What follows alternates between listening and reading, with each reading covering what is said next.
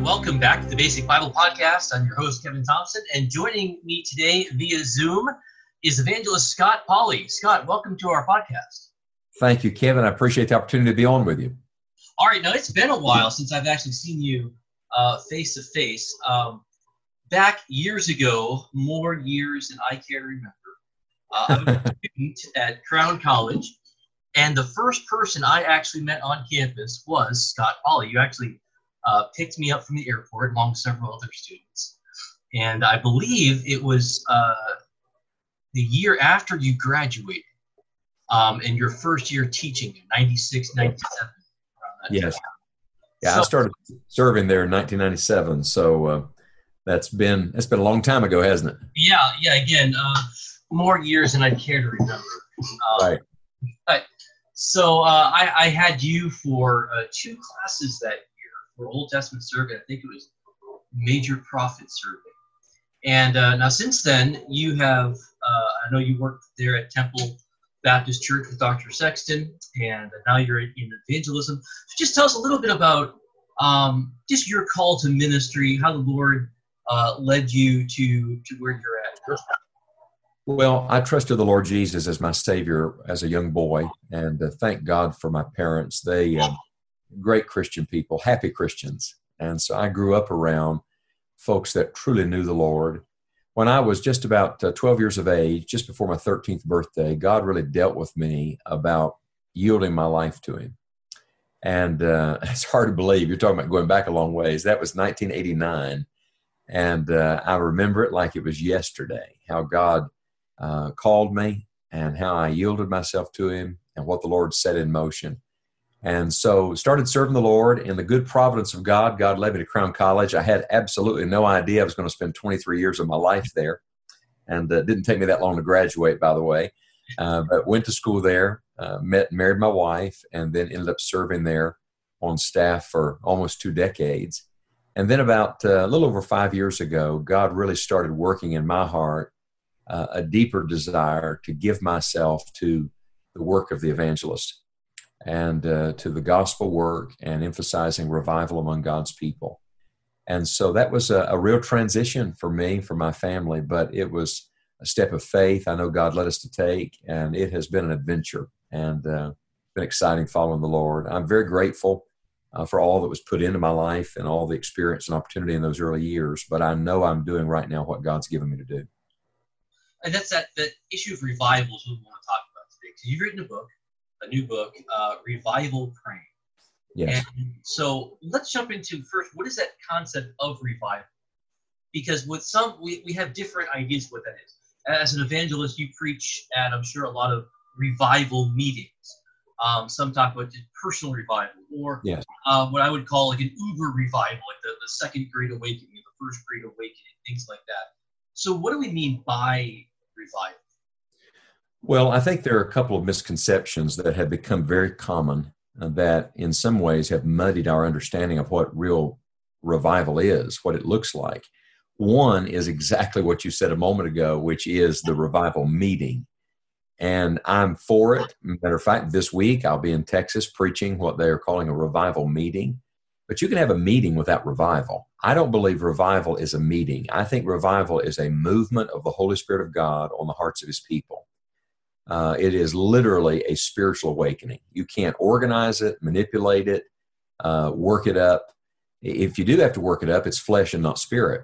I like what G. Campbell Morgan said. He said, you cannot organize a revival, but you can set your sails to catch the wind from heaven when it blows. And I love that because I do believe the Holy Spirit of God moves. I believe the wind of heaven does blow. And I think really the reason we've not seen revival is not for a lack of meetings. It is, matter of fact, we got more of those than you can shake a stick at. The reason we've not seen revival is because I think of a lack of spiritual preparation on the part of God's people. We don't have our sails up.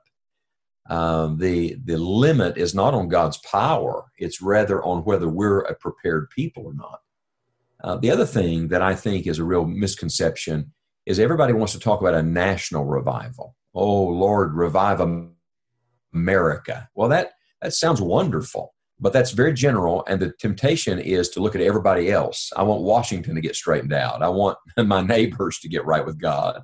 I want lost people to get saved. That really is not the heart and soul of revival. Judgment must begin at the house of God. So I truly believe this, and this is the kind of the emphasis of the little book that God led us to write. I believe real revival is always personal. It is always personal. So it begins in an individual. It's not about a public forum. It's not about the preacher. And I'm convinced real revival is more connected to praying than it is to preaching. So let's dive in on that, because just the word revival itself has to begin in God's house and in God's people. You Yes. can't revive what never was. So we're not That's talking right. about I think souls being saved is certainly an outgrowth of revival. Yes. But it's not necessarily revival itself. Revival starts with us. And as you mentioned in the book, which you really drill down deep on, is that revival is always personal. And let's start with this, because I really love this part of the book. You say that God never, in his word, never tells us to pray for revival. But instead, God has commanded us to pray in order to seek after him. Could you explain that? Well, we make revival out to be a thing. It's an event, it's an experience, it's an emotion. No, revival is God's life. It is the essence of who God is. That's why I say to people, revival is not hard. And they look at you like you're crazy because they say, well, we're trying and we're working, we're praying. No, revival's not hard. The same Christ that can stand in a cemetery and say, Lazarus, come forth, can speak one word and change everything. I mean, God can do more in a moment than we could in a lifetime of meetings. The hard thing is not revival. The hard thing is us getting in a place where God can do what he wants to do. And I'm more deeply convicted than ever that you don't have to convince God to do what God already desires. What you have to do is get yourself in step with his purpose. For example, every week someone says to me, I'll tell you, preacher, we're praying for revival. We're praying for revival. And I understand what they mean by that, and I believe it's very sincere, and I say amen to it. But there is a difference between praying for revival and revival praying. You could ask for something all of your life and never receive it. So I believe there are generations of people who've prayed for revival and have never seen real revival. Why is that? Well, I believe revival praying, which is the emphasis of this book, and I think the emphasis of God's word, is not so much about asking. It is more about agreement. It is about us agreeing with what God has already said, acknowledging our need, acknowledging his sufficiency. That's really the meaning of the word confess, to say the same thing. You don't have to beg and plead. You confess. And the moment you confess, God forgives and cleanses. So I think that's at the heart of what revival is and where it begins. That's really important. And you've done something really great because, as you mentioned before, we talk about revival. We think about a national revival. We want things to be changed. We want our government to be changed. We want abortion to be outlawed. We want people back in the church. And that's great. But that's all stuff that's out there. But right. If I'm starting with revival, it starts with me. And something in here needs to change. That's going to lead to a change in my life. And that starts with confession. And in order to confess, I have to first realize, to agree with God, to say the same thing, I have to look at my sin. And I have to start changing that. And that gets a little too personal. It's painful. It's painful. In the words of the old spiritual, it's not my brother or my sister, but it's me, O Lord, standing in the need of prayer. And I think that's the honesty and humility. The honesty and humility that is always connected to real revival. So do you think that's one of the reasons why we don't see revival on a larger scale in churches? Because we're not focusing on our own sin. I believe that's one of the reasons. I think there are a number of roadblocks to revival. I think pride is one of them. Pride always hinders God, and the Lord knows the proud afar off. So if we want God near, we have to deal with our pride. I think unconfessed, unforsaken sin, spiritual strongholds is one reason.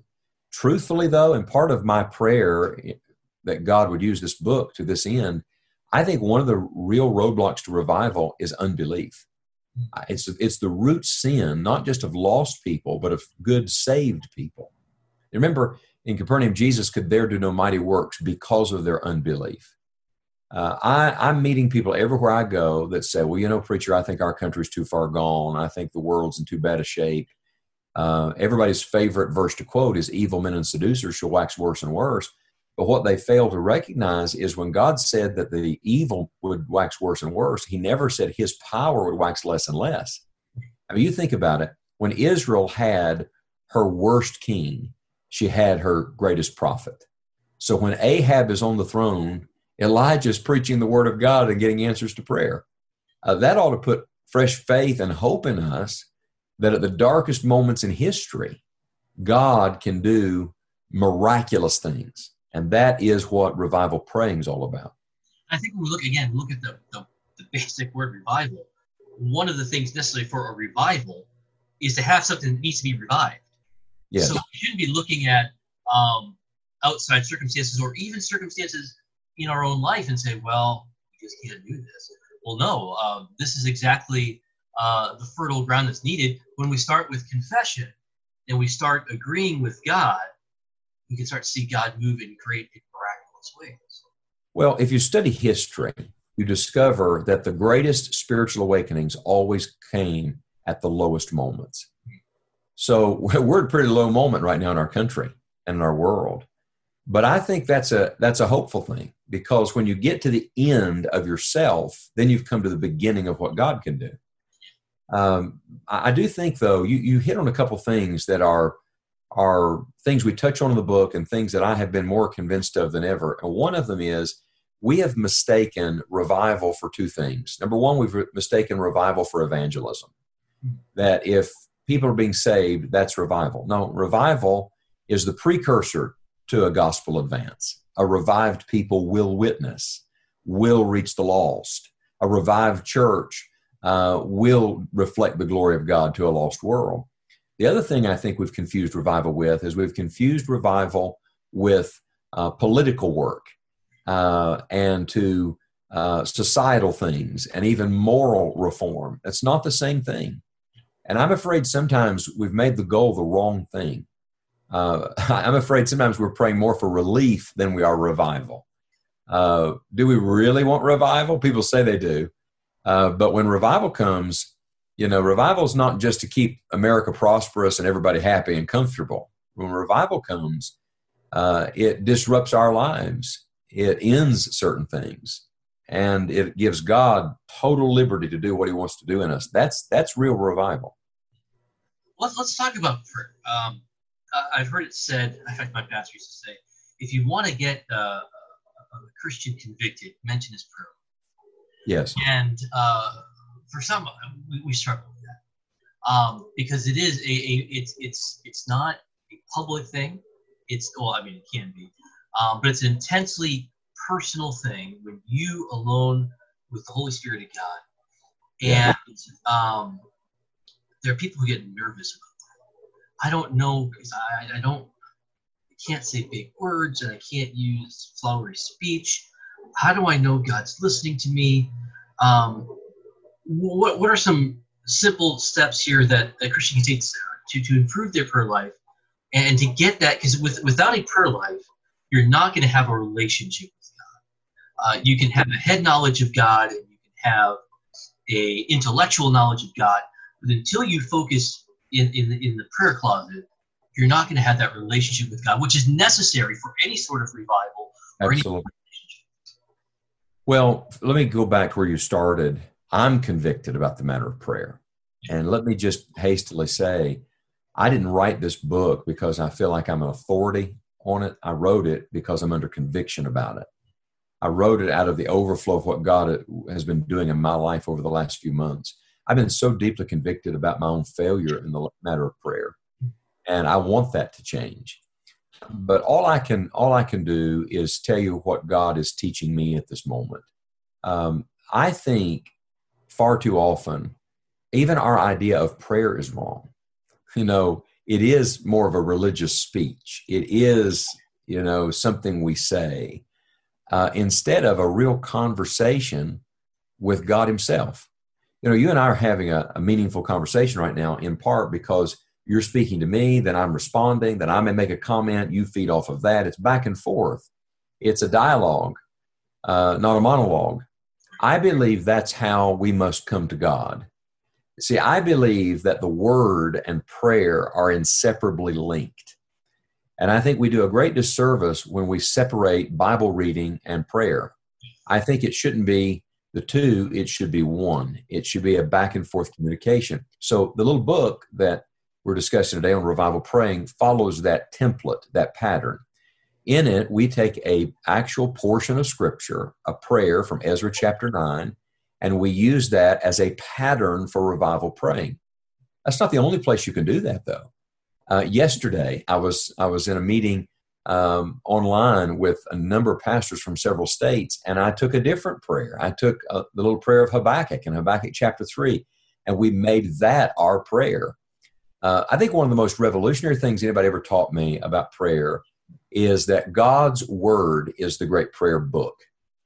It doesn't just teach you how to pray. It is literally where you begin to pray. So devotionally, what I do, I did it this morning. This morning I was in, of all things, I was in the book of Zephaniah. Somebody says, is that in the Bible? Yes, that's in the Bible. Is there anything in Zephaniah for me? Absolutely there is. All Scripture is given by inspiration of God and is profitable. So you know what I did in Zephaniah this morning, 3 little chapters long? I literally just prayed my way through it. I came to a verse and God arrested my attention. I just stopped and talked to God about that verse. I talked to God about his attributes in that passage. I talked to God about what God convicted me of there. And in doing so, it became a back and forth. I'm talking to God about what God's talking to me about. And all the folks who are listening right now, I would recommend this pattern to you. Don't just read your Bible, pray your way through the Bible. And don't just try to say prayers. Instead, literally talk to God about what you're reading in Scripture. You're on good ground there. It'll increase your faith. It'll lend substance to your prayers. And you can always know you're praying in the will of God because you're praying in his word. We had, years ago, our church decided to do a Wednesday night prayer meeting where all we did, we read through certain scriptures. We worked our way through a book. And we would read a passage and stop. And we discuss what this passage said. Okay, now we are going to pray for our church based on what we just read. And then great. We pray, we read a little more, we do that same thing for an hour or so. And it really was a conversation with God. And it was God informing us what he wants us as a church to do. And it was a remarkable time. And it was just reading through and praying through Scripture. It's wonderful. It makes the Bible come alive too, doesn't it? Right. It certainly does. It reinforces the fact that God's Word is living and active among us. Yeah. Well, you know, the essence of it is we're talking to the author. Right. And that's wonderful. You get the heart of the author. You get the spirit of the author when you're talking to him. And I think this is one of the things that every believer can do that is so simple, which is simply meet God in his word and look at prayer as our response to God's revelation. So everything begins with God. I like what Spurgeon said. Spurgeon said the prayers that God answers are the ones that begin with him. Well, that's a fascinating thought. In other words, it goes full circle back to where we started with this conversation. We're just agreeing with God. I'm not trying to get what I want done by God. Instead, I'm trying to say, all right, Lord, whatever you want, that's what I want. Now, help me find your mind. I think Romans chapter 8, that's what the Holy Spirit does. He helps align our prayers to God's perfect will. I truly absolutely love the concept. We even made it the subtitle for the book. We subtitled this little book, Revival Praying, Connecting Our Prayers to God's Purpose. The purpose is not mine. The purpose is his. And when you can identify his purpose and get in step with it, it's what walk in the Spirit means, you know? All right. Well, the book, again, is Revival Praying. It's a really small book. It's about 80 pages or so. I read it in just 2 sittings. It's a quick read, but it's a good read, and it's worth your time. It goes into, if you've ever heard Brother Scott preach, you know He is an in-depth Bible teacher. That's one of the things I appreciate even about your classes. In fact, I still use some of your notes in my classes today. I don't give you credit for it, but I still do it. Hey, there's no new thing under the sun, and those notes came from people that I listened to and read after. So that's good. I'm glad it goes on. And you can get this book free on Amazon. We're going to give you the link. We'll also give you the link to where you can buy a hard copy. But Scott, how do you hope people use this book? Oh, that's a great question, because, you know, this book is not meant to be read. It is meant to be used. And it was written that way. It's interactive. What I'm hoping, a couple things. First of all, I'm hoping that people will be led to prayer by it. You know, there's some books in my library that when I read them, I can't read much. I have to read a page or two, and I have to stop and pray. Like when I read Chalmers on prayer or the Holy Spirit, I can't go far, you know, because God is just working me over. Well, I'm praying that people, as they walk through this book, will pause throughout and pray. In fact, we built into the book itself certain sections where you stop, reflect on this, and have a season of prayer. The part I didn't like about the book was I was reading a great chapter on confession, and then you actually wanted me to confess my sins right after. You gave me a pray that I did. And I say that tongue-in-cheek. Well, I'm telling you, you know, that's where it gets very, very difficult. You know, it's one thing to read about it and even take notes and underline and nod your head and say, yes, I believe that. And it is quite another thing to put it into action. That's where you go from hearers to doers. But that's one of the ways this book has been designed to be interactive, if you will. The second way that I hope people will use it is I hope they will teach it. You know, you just said something about taking things you heard taught and teaching it to others. That's the 2 Timothy 2:2 principle, able to teach others also. That's the way we were both trained, and it is what I hope people will do with the content in this book. I hope they'll pass it on. It's been designed to use with Sunday schools, small group Bible studies, a Wednesday night prayer group, your family, a youth group. In fact, just this week, we completed the accompanying student guide. So the book itself, and you're right, the digital version is 80-some pages, I think. Some of that depends on what size your font is. The little hardback book that we printed is about 120 pages. The student guide will be about 40 pages. And the interesting thing about the student guide is it's not just a rehash of the book. It has supplementary material in it. It has a prayer journal. It has a number of prayer resources that are not in the book itself.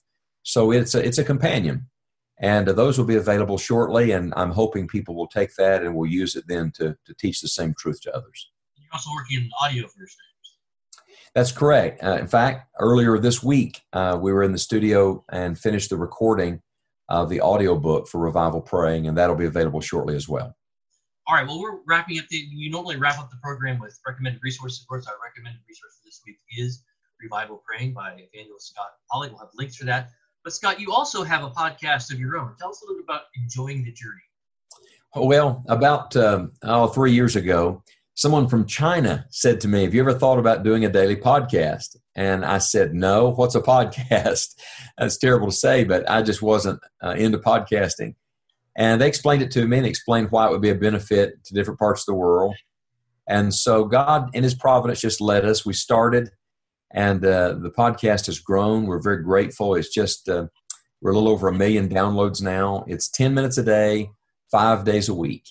And I love the emphasis of the fact I know I'm going to enjoy heaven and I'm going to enjoy the destination, but I want to enjoy the journey. How do you do that? By walking with Christ and journeying through the Word of God.